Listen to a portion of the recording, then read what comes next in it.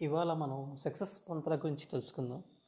Success అవ్వాలంటే ఏంటి అంటే చాలామంది చాలా రకాలుగా మనకి చెప్పారు. కొంతమంది ఏంటంటే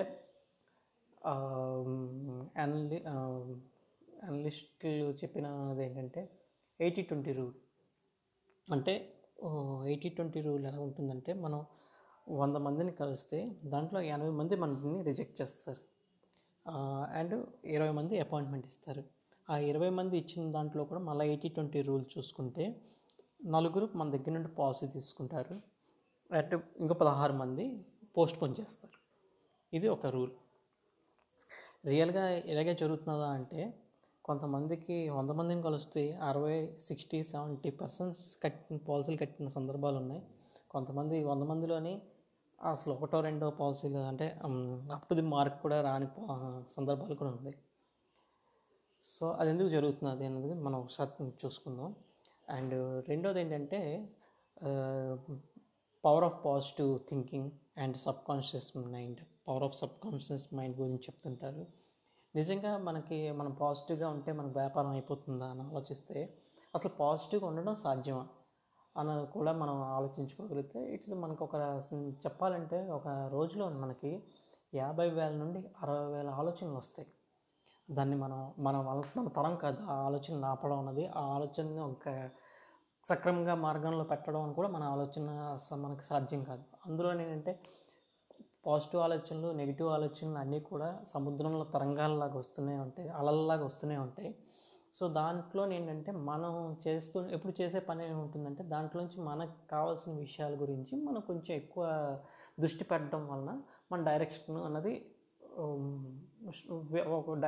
ఒక కరెక్ట్ డైరెక్షన్లో మనం వెళ్ళే అవకాశం ఉంటుంటుంది, నార్మల్ జరిగేది. బట్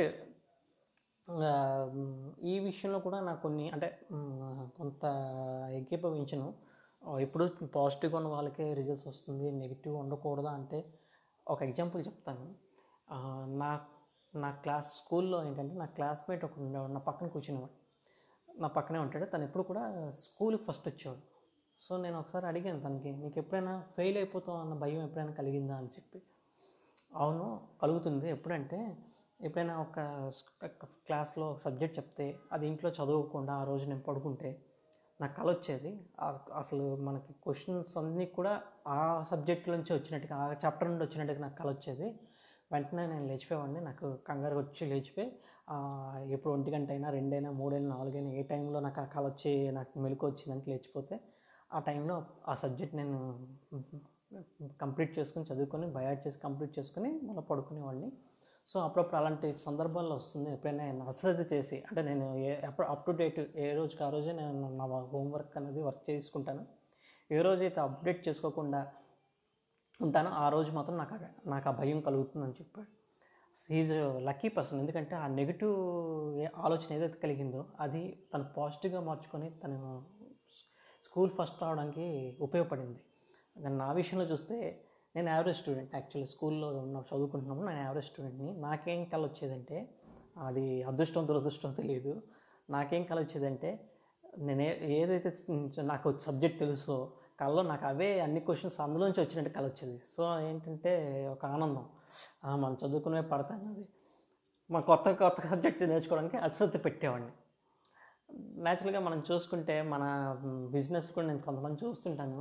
ఒక కస్టమర్ దగ్గరికి వెళ్తారు, కస్టమర్ సార్ అలాగే కడతానండి, బాగున్నది, ప్లాన్ బాగుంది, నేను కడతాను అనగానే అక్కడితో ఆగిపోతారు, కొత్త కాల్స్కి వెళ్ళరు. ఏంటంటే నా టార్గెట్ ఈ నెలలో ఇంత సంపాదించుకోవాలి, ఒక 50,000 సంపాదించుకున్నాను, అతను కట్టే బిజినెస్తో నాకు 50,000 ఇన్కమ్ వచ్చేస్తుంది, మరి ఇంకెందుకు నేను కష్టపడ్డాను అని చెప్పి అలా కస్టమర్ పోస్ట్పోన్ చేస్తుంటారు. వీళ్ళు కూడా ఆ న్యూ కాల్స్ ఓపెన్ చేయడానికి పోస్ట్పోన్ చేస్తూనే ఉంటారు. అది ఎప్పటికీ జరగదు, అలాగే ఉండిపోతుంది. కానీ కొంతమంది ఉంటారు ఏంటంటే, ఒక కాల్ క్లోజ్ అయిపోగానే, సరే ఇవాళ మంచి రోజు, మంచి మొత్తం బయలుదేరాం, అతను వెళ్ళగానే ఓకే అన్నాడు, సో ఈరోజు మనం ఆగకుండా ఇంకో 4-5 కాల్స్ చేస్తే అన్నీ పాజిటివ్ అవుతాయని చెప్పేసి వెళ్ళడం. అలా కాల్స్ చేసుకునే వాళ్ళు ఏంటంటే 4 ఫస్ట్ వాడు ఇవ్వచ్చు, సెకండ్ థర్డ్ ఏదో ఒకటి అన్నది రిజల్ట్స్ వస్తుంటుంది. సో ఇది ఒక వే అన్నమాట. అంటే నార్మల్గా ఏంటంటే, ఒక్కొక్కసారి మనకి నెగిటివ్ వచ్చినప్పుడు ఏమవుతుందంటే, మనం ఆ టైంలో చేయవలసింది ఏంటంటే, మోర్ వర్క్ చేయవలసిన అవసరం ఉంటుంది. కొంతమంది ఏం చేస్తారంటే నెగిటివ్ వచ్చిందని వర్క్ని అవాయిడ్ చేస్తారు, కొంతమంది మోర్ వర్క్ చేస్తారు. సో నెగిటివ్ రావడం తప్పు కాదు, మనం నెగిటివ్ నుండి ఎలా రెస్పాండ్ అవుతున్నాం అన్నది ముఖ్యం అన్నమాట. సో అయితే దీనికి ఇవన్నీ మనం చాలా థియరీస్ ఉన్నాయి, నేను ఇంకా ఎక్కువ డీటెయిల్డ్గా వెళ్ళదలుచుకోవట్లేదు, ఎందుకంటే ఈ టైం ఫ్రేమ్ మనకు ఉంది కాబట్టి. సో ఎక్కువ డీటెయిల్డ్గా వెళ్ళట్లేదు, కానీ మనం ఇవన్నీలోని చూసుకునే అంటే మనకి ఒక థియరీ అనేది ఒకటి ఉంది. అదేంటంటే ఈవెన్ టైం మేనేజ్మెంట్ కూడా అంటారు. సక్సెస్ అవ్వాలంటే టైం మేనేజ్మెంట్ కూడా ఉండాలి అంటారు. బట్ ఈవెన్ మోర్ టైం మేనేజ్మెంట్తో పాటు ఇంకొక థియరీ ఒకటి ఉంది, అది పెద్దగా పాపులర్ అవున థియరీ ఏంటంటే స్పేస్ మేనేజ్మెంట్. స్పేస్ మేనేజ్మెంట్ అన్నది ఏంటంటే ఇది 3 రకాలుగా ఉంటుంది: physical space management, mental space management and emotional space management. ఈ ఫిజికల్ స్పేస్ మేనేజ్మెంట్ అంటే ఏంటంటే జస్ట్ ఇది 150 years బ్యాక్ ఒక ఇండస్ట్రీ ఒక అతను పెట్టుకొని ఆ ఇండస్ట్రీలో ఎంత కష్టపడుతున్నా కాంపిటేటర్స్తో పోల్చుకుంటే అతనికి లాభాలు రావట్లేదు, నష్టాలు వస్తున్నాయి, కాంపిటేటర్స్ అందరూ లాభాల్లో ఉంటున్నారు. ఆయనకు అర్థం కాలేదు, ఏంటి నేను ఎంత కష్టపడుతున్నాను, చాలా ఎఫిషియెంట్గా చేస్తున్నాను, అన్ని విషయాలను ఖర్చులు బాగా తగ్గించుకొని వర్క్ చేస్తున్నా, నా లాభాలు రావట్లేదు, అండ్ అదర్వైజ్ నా కాంపిటేటర్స్ ఎలా లాభాలు సంపాదించుకోగలుగుతున్నారని ఒక ఆలోచన వచ్చి ఆయన ఒక ఎక్స్పర్ట్ని పిలిచారు. ఆ ఎక్స్పర్ట్ని పిలిపించి నాకేంటి, నా ప్రాబ్లం ఏంటి, నాకు ఎందుకు లాభాలు రావట్లేదని అడిగితే అతను చూసి అంతా ఫ్యాక్టరీ అంతా చూసిన తర్వాత ఆ ఇండస్ట్రీలోనే అతనికి అబ్జర్వ్ చేసింది ఏంటంటే ఎంట్రన్స్లో ఏంటంటే రా మెటీరియల్స్ అంటే చాలా హెవీ మెటల్స్తో కూడుకున్న ప్రొడక్ట్స్ అతను తయారు చేస్తున్నాడు. ఎంట్రన్స్లో రా మెటీరియల్స్ పెడుతున్నాడు, అండ్ ఎంట్రన్స్ నుండి ఫ్యాక్టరీలోకి రా మెటీరియల్స్ వెళ్తున్నాయి. రా మెటీరియల్స్ వెళ్ళిన తర్వాత ఫినిష్డ్ గూడ్స్ ఏవైతే వస్తున్నాయో ఫ్యాక్టరీ బ్యాక్ సైడ్ గూడ్స్ పెడుతున్నాడు. ఎప్పుడైతే అది మనం అంటే సేల్స్లో పంపించవలసినప్పుడు అవి ఏం చేస్తున్నాడు, బ్యాక్ సైడ్ నుండి చాలామంది లేబర్ ఫోర్స్తో తీసుకొచ్చి మన ఎంట్రన్స్లో తీసుకొచ్చి ఎంట్రన్స్లో నుంచి ట్రాన్స్పోర్ట్ ద్వారా సప్లై చేయడం జరుగుతున్నది. సో అతను ఏమన్నాడంటే, మీరు రా మెటీరియల్స్ నార్మల్గా ఏంటంటే చాలా తేలిగ్గా ఉంటాయి, దాన్ని ఎవరైనా చాలా ఈజీగా మోసుకొని వెళ్ళిపోవచ్చు. మీరు ఏం చేస్తారంటే రా మెటీరియల్స్ మీ ఫ్యాక్టరీ బ్యాక్ సైడ్ పెట్టండి, అక్కడ నుండి మీ ప్రొడక్షన్ స్టార్ట్ చేసుకుంటారండి. ఎప్పుడైతే ఫినిష్డ్ ప్రోడక్ట్ వస్తుందో ఆ ఫినిష్డ్ ప్రోడక్ట్స్ మీ ఫ్యాక్టరీ ఎంట్రన్స్లో పెట్టుకొని రండి అంటే రివర్స్ చేయమన్నాడు. ఇతని ప్రాసెస్ ఏంటంటే రా మెటీరియల్స్ ఫ్యాక్టరీలోకి వెళ్తూ finished goods back side of the factory ఉంటున్నదో back side of the factory raw material పెట్టి అక్కడ నుండి ప్రొడక్ట్స్ మూవ్ అవుతూ ఎంట్రన్స్ వచ్చేసరికి ఫినిష్డ్ ప్రోడక్ట్స్ తయారైనట్టు పెట్టమన్నాడు. సో అలా చేయడం వల్ల ఏంటంటే 80% ఆఫ్ ద లేబర్ ఫోర్స్ అన్నది అతనికి అవసరం లేకుండా పోయింది. ఆ కాస్ట్ అంతా మిగలడం వలన he is also coming to profits అన్నమాట. సో ఇదేంటంటే దీన్ని ఏంటంటారంటే మనం ఒక పని చేసినప్పుడు పనిలో ఏంటంటే మనకు కావాల్సిన వస్తువులు మన చేతికి అందుబాటులో ఉంటున్నాయో లేదా చూడాలి. ఒక్కొక్కసారి ఏమవుతుందంటే ఇదే మనం బిజినెస్లోకి మనం మార్చుకుంటే ఒక్కొక్కసారి ఏమవుతుందంటే కస్టమర్ మనకు 10 o'clock అపాయింట్మెంట్ ఇస్తాడు. పొద్దున్నే లేస్తాం, టైం మేనేజ్మెంట్ మనం చాలా స్ట్రిక్ట్గా ఫాలో అవుతున్నాం. పొద్దున్నే లేచాం, చక్కగా అన్నీ రెడీ చేసుకున్నాం, అన్నీ పెట్టుకున్నాం. కరెక్ట్గా మనకు ఒక పావు గంటలో కస్టమర్ దగ్గర రీచ్ అవ్వచ్చు. అంటే ఏం చేస్తాం అంటే 9:45కి ఇంటి నుండి బయలుదేరితే 10 o'clock కస్టమర్ ఇంటి దగ్గర ఉండొచ్చు. సో కరెక్ట్గా 9:45 అప్పుడు మనం ఇంటి నుండి బయలుదేరే టైంకి మనకి బైక్ కీస్ దొరకవు, bike keys or car keys మనకు దొరకట్లేదు, ఎక్కడ పెట్టామో మర్చిపోయాం. అలా ఇల్లంతా వెతికితే ఒక పావు గంట 20 నిమిషాల దాకా మనకు కార్ కీస్ దొరికాయి. అక్కడ నుండి కార్ తీసుకుని కస్టమర్ దగ్గరికి వెళ్తే ఇన్ టైంలోకి వెళ్ళలేకపోం. సో దీనివల్ల ఏమవుతుంది, కస్టమర్ నెగిటివ్ అవ్వచ్చు, 90% నెగిటివ్ అయ్యే అవకాశం ఉంటుంది. మనం ఇన్ టైంలో రాలేదు కాబట్టి మన మాటకి అతను రెస్పెక్ట్ ఇవ్వాల్సిన అవసరం కూడా ఉంది, ఎందుకంటే అతని మాటకి మనం రెస్పెక్ట్ ఇవ్వలేదు కాబట్టి. సో ఇది స్పేస్ మేనేజ్మెంట్లో ఏమవుతుందంటే అంటే స్పేస్ మేనేజ్మెంట్ ఫిజికల్గా స్పేస్ మేనేజ్మెంట్ ఏంటంటే మనం ఏదైతే ప్రాపర్టీస్ మన బిజినెస్లో అవసరం పడతాయో లేదంటే మన రోజువారీ జీవితంలో మనకి ఏవైతే ప్రాపర్టీస్ మనకి అవసరం ఉంటుందో, చాలామంది అంటుంటారు ఏంటంటే నేను కరెక్ట్గా ఏ నా టైంకి ఏది కావాలంటే అది దొరకదు ఇంట్లోని చాలామంది కంప్లైంట్ ఇస్తుంటారు. ఒక్కొక్కసారి ఏంటంటే హస్బెండ్ వైఫ్ మీద బ్లేమ్ చేయడం, వైఫ్ హస్బెండ్ మీద బ్లేమ్ చేయడం, నీ వలన కనబట్టలేదు అంటే నీ వలన ఇది అవ్వట్లేదు, ప్రాబ్లం వస్తుందని చాలామంది ఇంట్లో చూస్తుంటాం. దీనికి కారణం ఏంటంటే మనం కావాల్సిన వస్తువులు కావాల్సిన ప్లేస్ అంటే మనకు కావాల్సిన దగ్గరగా మనకు అందుబాటులో పెట్టుకోకపోవడం వలన ఈ ప్రాబ్లమ్స్ అని వస్తుంది. ఇది ఒక మేజర్ డ్రాబ్యాక్ ఏంటంటే మన సేల్స్లో ఎఫెక్ట్ ఇస్తుంది. అలాగే కస్టమర్ దగ్గరికి వెళ్తాం, వెళ్ళిన తర్వాత అక్కడ కస్టమర్కి ఎక్స్ప్లెయిన్ చేసిన తర్వాత కస్టమర్కి ఏదైతే ప్రోడక్ట్ నచ్చి దాని బ్రోచర్ ఇమ్మంటే మన దగ్గర వెతికితే దొరకదు, బ్యాగ్లో ఎక్కడ పెట్టిస్తామో మనకు కనబడదు. సో చిన్న ఇలాంటి విషయాల్లో కూడా ఒక్కొక్కసారి ఏంటంటే కస్టమర్ దగ్గరికి వెళ్తాం, పెన్ మర్చిపోతాం, పెన్ లేకుండా అసలు మన పని జరగదు. లేదంటే కస్టమర్ దగ్గరికి వెళ్తూ ప్లెయిన్ పేపర్స్ తీసుకెళ్ళడం మర్చిపోవచ్చు, లేదంటే కస్టమర్ దగ్గరికి వెళ్తూ ల్యాప్టాప్లో ఛార్జింగ్ లేపడం మర్చిపోవచ్చు. ఇవి చాలా చిన్నగా అనిపిస్తే కానీ ఆ టైంలోని మన తాలూకు బిజినెస్ని చాలా ఎఫెక్ట్ ఇస్తుంది.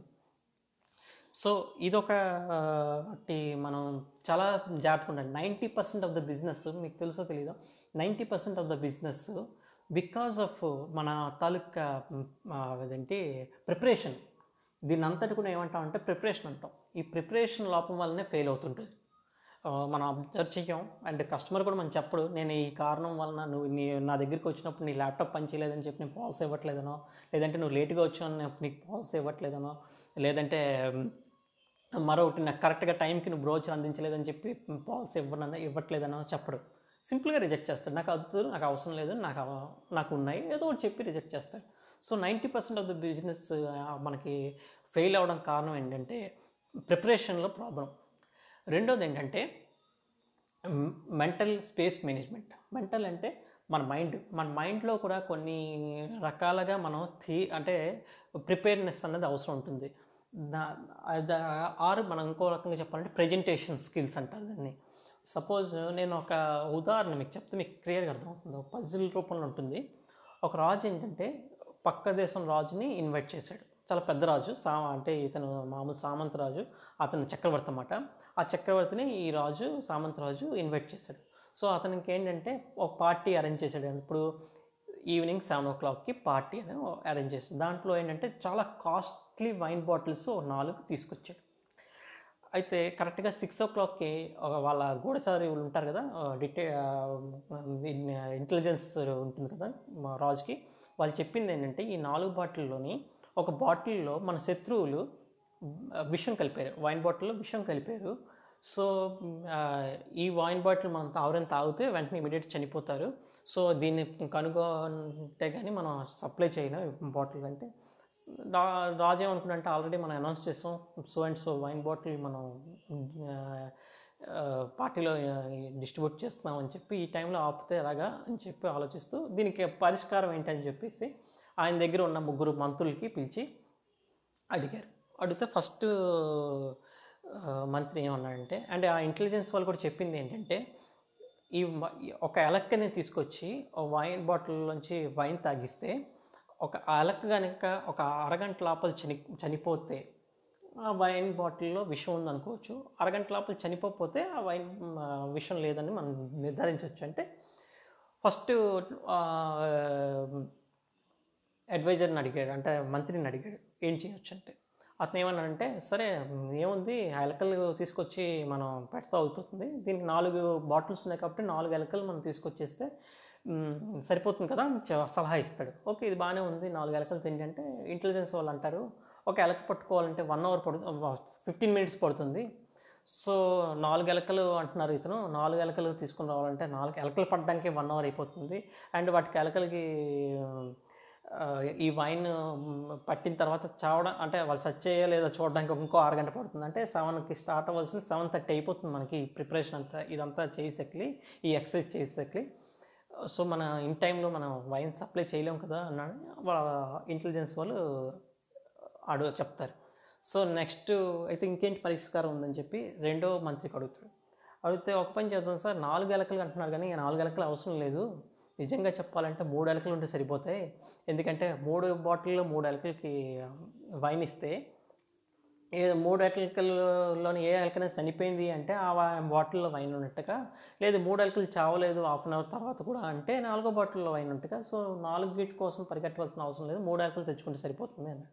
సో ఇది బాగానే ఉంది, ఇదేదైనా ఇంప్లిమెంట్ చేద్దామా అంటే ఇంటెలిజెన్స్ వాళ్ళు అంటారు 3 ఎలకలు పట్టుకోవడానికి 45 నిమిషాలు పడుతుంది, ఆ వైన్ మళ్ళీ ఆ ఎలకలు చావడానికి ఇంకో అరగంట పడుతుంది, అంటే 7 గంటలు 15 నిమిషాలు అయిపోతుంది.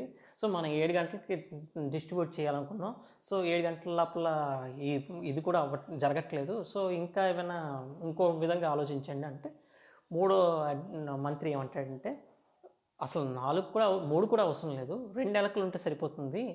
ఎందుకంటే బాటిల్ ఏ బాటిల్ వైన్ ఏమొచ్చి ఒక ఫస్ట్ ఎలక్కి ఇస్తాం, 1 ఎలక్కి ఇస్తాం, బి బాటిల్ వైన్ 2 ఎలక్కి ఇస్తాం, and C bottle wine A and అంటే 1 and 2 2 ఎలకలకి పట్టిస్తాం. సో 4వ బాటిల్ ఎవరికి ఏ ఎలక్కి పట్టవలసిన అవసరం లేదు. సపోజ్ బాటిల్ 1లో వైన్ ఉంది అంటే ఎలక్ 1 చనిపోతుంది. బాటిల్ బిలో విషం ఉంది అంటే 2 ఎలక చనిపోతుంది. బాటిల్ సిలో విషం ఉందంటే 1 and 2 2 ఎలకలు చనిపోతాయి. అండ్ ఏ ఎలక చావలేదంటే బాటిల్ 4లో విషం ఉన్నట్టుకే, బాటిల్ డీలో విషం ఉన్నట్టుకే కదా. సో ఈ విధంగా చూసుకున్నా సరే మనకి 2 ఎలకలు పట్టుకోవడానికి 1/2 అవర్ పడుతుంది. ఆ ఎలకలకి వైన్ ఇవ్వడానికి ఇచ్చిన తర్వాత చనిపోవడానికి ఇంకో 1/2 అవర్, కరెక్ట్గా 7 అయ్యేసరికి మన టాస్క్ అనేది కంప్లీట్ అయిపోతుంది. సో ఏ బాటిల్లో విషయం ఉందో తెలుసుకోవచ్చు, అండ్ మనకి ఏ ప్రాబ్లం లేకుండా డిస్ట్రిబ్యూట్ కూడా చేయడానికి ఏ ప్రాబ్లం ఉండదని చెప్పి అంటారు.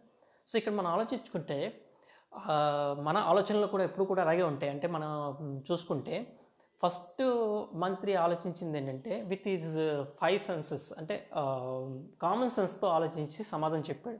Is not utilized beyond the common sense. అంటే నార్మల్గా మనం 4 బాటిల్ కళ్ళ ముందు కనిపిస్తే కళ్ళతో చూసి కనిపించగానే 4 ఎలకలు ఉంటే సరిపోతుంది కదా అని చెప్పవచ్చు. అదేంటంటే that is what you second say is common సెన్స్తో చెప్పిన ఆన్సర్. రెండో అతను ఏం చేశాడంటే కొంచెం మైండ్ యూజ్ చేశాడు. సో విత్ కామన్ సెన్స్తో పాటు మైండ్ కూడా యూజ్ చేసి ఏం చెప్పాడు, కరెక్టే 4 ఎందుకు 3 ఉంటే సరిపోతుంది, ఒక బాటిల్ ఇవ్వక్కర్లేదు, 3లో ఏదో ఒకటి చనిపోతే 4వది ఆటోమేటిక్గా ఉంటుందండి. ఇది ఏంటంటే మెంటల్ థింకింగ్ అంటారు, దీన్నే నాలెడ్జ్ అంటాం. మూడో వ్యక్తి ఏంటంటే ఇంటలెక్ట్ని యూజ్ చేసి సమాధానం చెప్పాడు. అంటే మన ఇంద్రియాలు మనసు రెండిటితోని మనం కొంత ఎక్కువగా మదన చేస్తే మన ఇంటలెక్ట్ థాట్ వస్తుంది. సో ఆ విధంగా ఆయన చెప్పడం వలన he has given a right solution. ఇలాగే మనం కూడా చూసుకుంటే మనకు కూడా ఏంటంటే మన బిజినెస్లో చూసుకుందాం. ఇది ఏ బిజినెస్ కన్నా వర్తిస్తుంది, మనం చేసే బిజినెసెస్లోని మన బిజినెస్లో కూడా ఇదే వర్తిస్తుంది. ఎలాగంటే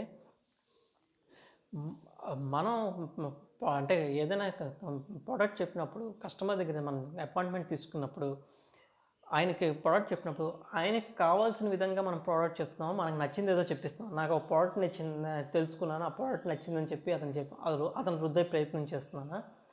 లేదు అంటే ఆయనకి ఏది కావాలో ముందు మాటల ద్వారా అతనికి ఏంటి కావాలో ముందు తెలుసుకొని ఆయనకి చెప్పే మాటల్లోని అతను ఆ ప్రయారిటీ దేనికి ఎక్కువ ఇస్తున్నాడో తెలుసుకొని అండ్ దాని నుండి నాకున్న ప్రోడక్ట్స్లోంచి ది బెస్ట్ ప్రోడక్ట్ ఏంటన్నది నేను డిసైడ్ చేసి ఆయనకి మనం చెప్పే ప్రయత్నం చేస్తున్నానా లేదా అని చూడాలి. చాలామంది మిస్ అయ్యేది ఎక్కడంటే ఇక్కడే, నాకు ఒక ప్రోడక్ట్ తెలిసింది, నాకు ఒక ప్రోడక్ట్ నచ్చింది, సో నాకు అతని ఏజ్తో కానీ అతని ఇన్కమ్తో కానీ అతని నీడ్తో కానీ ఏ సంబంధం లేకుండా నేను అతనికి ఆ ప్రోడక్ట్ని అమ్మే ప్రయత్నం చేసినప్పుడు న్యాచురల్గా మనం ఫెయిల్యూర్ అనేది చూస్తాం. అలా కాకుండా ఆ కస్టమర్ తలక ఏజ్ ఏంటి, ఇన్కమ్ ఏంటి, ఆయన రిక్వైర్మెంట్స్ ఏంటి, ఆయనకున్న ఏంటి రెస్పాన్సిబిలిటీస్ ఏమున్నాయి ఫ్యూచర్స్లోని, అవన్నీ మనం అనలైజ్ చేసి మన దగ్గర ఉన్న ప్లాన్స్లోంచి ది బెస్ట్ ప్లాన్ అతనికి చెప్పి ఎక్స్ప్లెయిన్ చేయగలిగితే ఖచ్చితంగా ఎలాంటి వాళ్ళైనా ఇంట్రెస్ట్ చూపించి మన దగ్గర ప్రోడక్ట్ తీసుకునే అవకాశం ఉంటుంది. సో దీన్ని ఏమంటారంటే ప్రిపరేషన్ తర్వాత ప్రజెంటేషన్ స్కిల్స్ లోపం వలన, నేను చెప్పాను ప్రిపరేషన్ వలన 90% ఆఫ్ ద బిజినెస్ పోతుంటుంది. ప్రిపరేషన్ లేకపోవడం వల్ల మరో 9% ఆఫ్ ద బిజినెస్, అంటే టోటల్ 99% ఆఫ్ ద బిజినెస్ ఏంటంటే ప్రిపరేషన్ అండ్ ప్రజెంటేషన్ లేకపోవడం వల్ల పోతుంది. అండ్ 99 or 100 మధ్యన 1% ఉంది. ఈ 1% కూడా ఏంటంటే emotional space management. Suppose emotional space management అని అంటే ఏంటి అంటే, మనం ఒక కస్టమర్ దగ్గరికి వెళ్ళి ప్రోడక్ట్ చెప్పిన తర్వాత నార్మల్గా మనది ఎలాగుంటుందంటే మెంటల్ అండ్ ఎమోషనల్లోని ఎప్పుడు కూడా ఒక క్లాష్ అనేది జరుగుతుంటుంది. ఒక మెంటల్గా ఒక డెసిషన్ మనం తీసుకుంటాం, ఎమోషనల్గా ఆ డెసిషన్ని ఒప్పుకోవడానికి మనకు టైం పడుతుంది. It will take time. అంటే ఎలాగా ఎగ్జాంపుల్ మీకు ఎలా చెప్పాలి అంటే, సపోజ్ నాకు మీరు ఒక ప్లాన్ చెప్పారు, నాకేంటంటే ప్రోడక్ట్ నచ్చింది అండ్ నా దగ్గర డబ్బులు కూడా ఉన్నాయి ప్లాన్ తీసుకోవడానికి. బట్ ఇప్పుడు ఏంటి, నార్మల్గా ఏమొస్తుంది, ఇది పాండమిక్ సిచ్యువేషన్లో, ఈ కరోనా వైరస్ పాండమిక్ సిచ్యువేషన్లో మనకు మెసేజ్లో ఏమొస్తాయంటే ఈ టైంలోని చాలా రాబోయే కాలం చాలా దారుణంగా ఉంటుంది, చాలా గడ్డు కాలం ఎదుర్కోబోతున్నాం, మన దగ్గర అంటే డబ్బులు దాచిపెట్టుకోకపోతే చాలా ఇబ్బంది పడవలసి వస్తుందని రోజు మనకి ఏంటంటే వాట్సాప్లో మెసేజ్లు వస్తున్నాయి. సో నాకేంటంటే ఆ మెసేజ్లు నా ఇమోషనల్గా నేను చాలా ఆ మెసేజ్ని ఇమోషనల్గా క్యారీ చేస్తుంటాను. క్యారీ చేసినప్పుడు ఏమవుతుంది అంటే నాకు నిజంగా ఫ్యూచర్లో అలాంటి పొజిషన్ వచ్చినా నా జాబ్కి ఏమి ఇబ్బంది రాకపోవచ్చు, నా ఫైనాన్షియల్గా ఏమి ఇబ్బంది లేకపోవచ్చు. బట్ ఏంటంటే ఈ ఇమోషనల్గా నేను క్యారీ చేసినవి ఏంటంటే నా మైండ్లో ఉంటుంది. కాబట్టి నాకు మీరు వచ్చి నాకు ప్లాన్ చెప్పినా సరే, నా దగ్గర డబ్బులు ఉన్నా, నాకు ప్లాన్ నచ్చినా సరే, ఈ ఇమోషనల్గా నేను క్యారీ చేసిన దానివల్ల ఏమవుతుంది అంటే నేను నో చెప్తాను. బాగుంది బట్ ఇప్పుడు వద్దు తర్వాత చూసుకుందాం, ఎందుకంటే నా ఇమోషనల్గా నా మైండ్ అంగీకరించట్లేదు మీ ప్లాన్ తీసుకోవడానికి. సో మీరు చేయవలసింది అంటే అట్లా మనం యాజ్ ఏ ప్రొఫెషనల్స్గా మనం చేయవలసింది ఏంటంటే ఆ ఇమోషనల్ బేరియర్స్ ఏవైతే ఉన్నాయో అవి బయట నుండి, ఆ ఇమోషనల్ బ్యారియర్స్, ఆ ఫియర్ నుండి బయటకు తీసుకొని రావాలి, కస్టమర్ని బయటకు తీసుకొచ్చే ప్రయత్నం చేయాలి. సో నార్మల్గా ఏమవుతుందంటే అన్నీ నచ్చినా సరే కస్టమర్ ఎప్పుడైతే నాకు ప్రోడక్ట్ వద్దంటాడో మనం ఏం చేస్తామంటే డిసప్పాయింట్ అయ్యి, సరే ఎంత చెప్పినా ఎంత మంచి ప్లాన్ అన్నా కూడా ఇది తీసుకోలేదు అనుకుంటాం. ఇంకో కస్టమర్ దగ్గరికి వెళ్తాం. ఇంకో కస్టమర్ ఏం చేస్తాడంటే ఆయన ప్రోడక్ట్ నచ్చదు, అంటే ప్రోడక్ట్ తీసుకునే ఉద్దేశం ఉండదు, ఆయన దగ్గర డబ్బులు ఉండవు, కానీ ఆయన ఇమోషనల్ మైండ్ సెట్ ఎలాగుంటుంది అంటే ఇతనికి నేను స్ట్రైట్గా మొహం ముందే నేను ప్రోడక్ట్ తీసుకోనంటే ఫీల్ అవుతాడేమో, బాధపడతాడేమో. సో ఇష్టం లేకపోయినా ప్రస్తుతానికి అయితే తీసుకుంటానని చెప్పిద్దాం, కొన్నాళ్ళు పోయి ఇంకా ఎప్పుడైనా చూసుకొని అది మళ్ళీ 2-3 సార్లు మన దగ్గర చుట్టూ తిరుగుతా అప్పుడు నో అని చెప్దాంలే అన్న థాట్లో ఉంటాడు. సో న్యాచురల్గా జరుగుతుంటుంది. మనం ఒక్కొక్కసారి మనం నచ్చకపోయినా కూడా ఒక్కొక్కసారి ఇష్టపడినట్టు చెప్పాల్సి వస్తుంది. తర్వాత ఏంటంటే దాన్ని బయట పెట్టలేక మనము మజ్జిగుజ్జు పడతాం, ఎదుటివాడికి కూడా ఇబ్బంది పడతాం, మనం ఇబ్బంది పడుతుంటాం. సో న్యాచురల్గా ఏమవుతుందంటే ఫస్ట్ వాడు చూడండి, ఆయనకి ప్రోడక్ట్ తీసుకునే ఉద్దేశం ఉన్నా సరే ఈ ఇమోషనల్ బ్యారియర్ వలన అతను తీసుకోనని చెప్పడం వలన ఆయన వదిలిస్తారు. చాలామంది ఏం చేస్తారంటే అటువంటి వ్యక్తులను వదిలిస్తారు.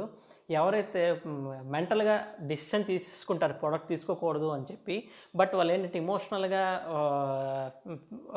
ఫీల్ అయ్యి మనం బాధపడతామని అతను వాళ్ళు బాధపడిపోయి ఫీల్ అయిపోయి మనకి ప్రోడక్ట్ తీసుకుంటామని చెప్తారు కదా. ప్రోడక్ట్ తీసుకుంటామనే ఉద్దేశంతో ఏంటంటే వీళ్ళ చుట్టూ తిరుగుతాం. ఇవారు ఫాలోఅప్స్ అన్నది రాంగ్ పర్సన్ చుట్టూ ఎక్కువ చేస్తాం. ఎవరితో ఫాలోఅప్ ఎక్కువ చేస్తే మన బిజినెస్ వస్తుందో వాళ్ళని విడిచిపెడతాం. ఈ విధంగా కూడా మన బిజినెస్ ఫెయిల్ అయ్యే అవకాశం ఉంటుంది. సో దిస్ ఈజ్ మెయిన్లీ 1% కావచ్చు, కానీ మన బిజినెస్కి చూసుకుంటే ప్రిపరేషను, ప్రజెంటేషన్ అండ్ క్లోజింగ్, ఈ మూడిట్లో కూడా మనం రైట్ డిసిషన్ తీసుకోకపోయినా, లైట్ యాక్షన్ మనలో లేకపోయినా సరే, ఎంత పెద్ద బిజినెస్ అంటే ఎంత మంచి పర్సన్ ఎదుటివాడు చాలా కరుణామయుడు భగవంతుడు వచ్చినా సరే మనం బిజినెస్ మిస్ చేసుకునే అవకాశం ఉంటుంది. సో ఏంటంటే మీరందరూ కూడా ఇటువైపు ఈ కాన్సెప్ట్ మీద అంటే కొంచెం దృష్టి పెట్టగలిగితే, ఈ విధంగా మిమ్మల్ని మీరు ప్రిపేర్ చేసుకోగలిగితే రిజల్ట్స్ అనేది ఖచ్చితంగా ఉంటుంది. ఇంకో విషయం నేను చెప్తున్నాను, సరే మనం ముందు మాట్లాడుకున్నాం కదా 80-20 రూలు. నిజంగా 80-20 రూలు ఇన్సూరెన్స్కి అప్లికేబుల్ అవుతుందంటే అప్లికేబుల్ అవ్వదండి. ఎందుకంటే ఎక్కడ అప్లికేబుల్ అవుతుందంటే ఒక సేల్స్ పర్సన్ ఉంటాడు, తను ఏంటంటే చూడండి ఇంటింటికి వచ్చి మనకి కత్తులు, కత్తిపేటలు అమ్మే వాళ్ళు ఉంటారు. రోడ్డు మీద మనకి ఇంటింటికి వస్తారు, లేదంటే చిన్న చిన్న ప్లాస్టిక్ బాక్సులు అమ్మే వాళ్ళు ఉంటారు. ఇప్పుడు చూడండి ఎవరింట్లో కూడా ప్రోడక్ట్ లేకుండా ఉంటుందా? ప్రతి ఒక్క ఇంట్లో మన ఇంటింటికి వచ్చి అమ్మే వాళ్ళు ఉంటారు కదా, sales persons, direct sales persons. వాళ్ళు అమ్మే ప్రోడక్ట్స్ అన్నీ కూడా మన ఇంట్లో ఉంటాయి, ప్రతి ఒక్కరి ఇంట్లో ఉంటాయి. సో ఆ ఇంట్లో ఉన్నా సరే ఒక్కొక్కసారి ఏమవుతుందంటే మన ఇంట్లో మన కత్తిపేట ఉందనుకుందాం, ఎప్పుడో పాతది అయిపోయింది, జంగు పెట్టిందో లేదంటే కత్తిపేట మొద్దు బారిపోయింది అనుకుందాం, మనం కొందాం అనుకుంటాం. ఆ టైంకి మన దగ్గరికి వచ్చినప్పుడు మనం వాళ్ళ దగ్గర కొనే అవకాశం ఉంటుంది. సో అందుకని వాళ్ళ దృష్టిలో ఏంటంటే 100% వాళ్ళ తాలూకా ప్రోడక్ట్ కొనే అవకాశం ఉండదు. కాబట్టి వాళ్ళ దాంట్లో అయితే 80-20 రూల్ అన్నది అప్లికేబుల్ అవుతుంది. కానీ మన బిజినెస్లో అసలు చెప్పాలంటే ఆల్మోస్ట్ అంటే మనకి మ్యాక్సిమం చెప్పాలంటే 4% ఆఫ్ ద ఇండియన్ పాపులేషన్ కి లైఫ్ ఇన్సూరెన్స్ పాలసీ అరకొర ఉన్న పాలసీలు ఉన్న వాళ్ళు చూసుకుంటే 4%. దాంట్లో ఫుల్లీ ఇన్సూర్డ్ అయిన వాళ్ళని చూసుకుంటే only 1% of the people are having, ఇండియాలో 1% of the people are having only fully insurance cover. Even మన టీంలో ఇప్పుడు మనం మాట్లాడుకుంటున్న వాళ్ళు చూసుకుంటే ఎంతమంది దగ్గర అసలు పాలసీలు లేని వాళ్ళు ఎంతమంది ఉన్నాం, అండ్ ఫుల్లీ ఇన్సూర్ కవర్ అవని వాళ్ళు ఎంతమంది ఉన్నాం అంటే ఇట్స్ 100% చేతులు ఎత్తచ్చు. సో ఇదే మన ఇన్సూరెన్స్ ఫీల్డ్లో ఉంటూ మనదే ఇదే పరిస్థితి అంటే ఇన్సూరెన్స్కి రిలేషన్ లేని వాళ్ళ విషయంలో మనం ఇంకా ఆలోచించట్లేదు. అండ్ ఇంకొకటి, నేను ఇవాళ పాలసీ తీసుకున్నాను, నేను ఫుల్లీ ఇన్సూర్ చేసుకున్నాను, నా ఇన్కమ్కి నాకు ఎంత ఇస్తే ఇన్సూరెన్స్ కవర్ కావాలో అంత తీసుకున్నాను. కానీ నెక్స్ట్ 10 years తర్వాత, 5 years తర్వాత, 10 years తర్వాత నా ఇన్కమ్ లెవెల్ పెరుగుతుంది కదా. పెరిగితే again I have need to take more insurance. ఇవాళ నాకు 10 లక్షలు నా ఇన్కమ్ ఉంది. 10 లక్షలు ఉన్నప్పుడు సో ఈ రోజుల్లో మనం ఏం చెప్తున్నాం అంటే 20 times of the insurance first year premium, మన యాన్యువల్ ఇన్కమ్ మీద 20 times ఇన్సూరెన్స్ ఉండాలని చెప్తున్నాం. అంటే 2 crores ఉండాలి. నాకు సపోజ్ ఇవాళ నాకు 2 crores ఇన్సూరెన్స్ కవర్ ఉందనుకుందాం. నెక్స్ట్ 5 years తర్వాత నా ఈ 10 లక్షలే నా ఇన్కమ్ ఉండిపోతుందా? పెరుగుతుంది కదా. సపోజ్ 15 lakhs అయింది అనుకోండి, అప్పుడు నాకు ఇన్సూరెన్స్ కవర్ ఎంత ఉండాలి? 3 crores ఉండాలి.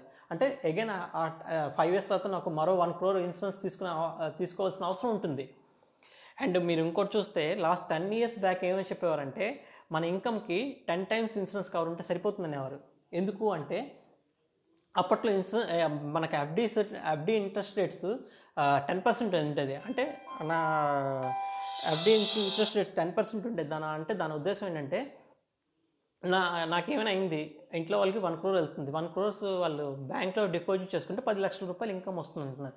ఈరోజు ఏమైంది, 20 times ఉండాలంటున్నాం. ఎందుకు అంటే ఈరోజు ఎఫ్డి రేట్స్ 5% పడిపోయింది. అంటే సపోజ్ నాకు ఏమైనా అయింది అంటే మా ఫ్యామిలీకి 2 crores ఉంటే కానీ ఇవాళ నా ఇన్కమ్ 10 lakhs ఇన్కమ్ వాళ్ళకి ఇంటికి చేరదు. సో ఫ్యూచర్ నెక్స్ట్ ఇంకొకటి ఏంటంటే ఈ ఇంట్రెస్ట్ రేట్స్ ఫ్యూచర్లో ఇదే ఉంటుందా, 0 అయిపోవచ్చు, 1% 2% అయిపోవచ్చు. అప్పుడు మన ఇన్సూరెన్స్ కవర్ కూడా పెంచుకోవాల్సిన అవసరం ఉంటుంది. సో ఈ విధంగా మనం ఆలోచిస్తుంటుంటే ఎప్పటికీ అంటే అవ్వదండి. ఇన్సూరెన్స్ కవర్ మనకి కంప్లీట్ ఫుల్లీ ఇన్సూర్డ్ నేను అని చెప్పుకునే అవకాశం అయితే ఎవరికీ ఉండదు.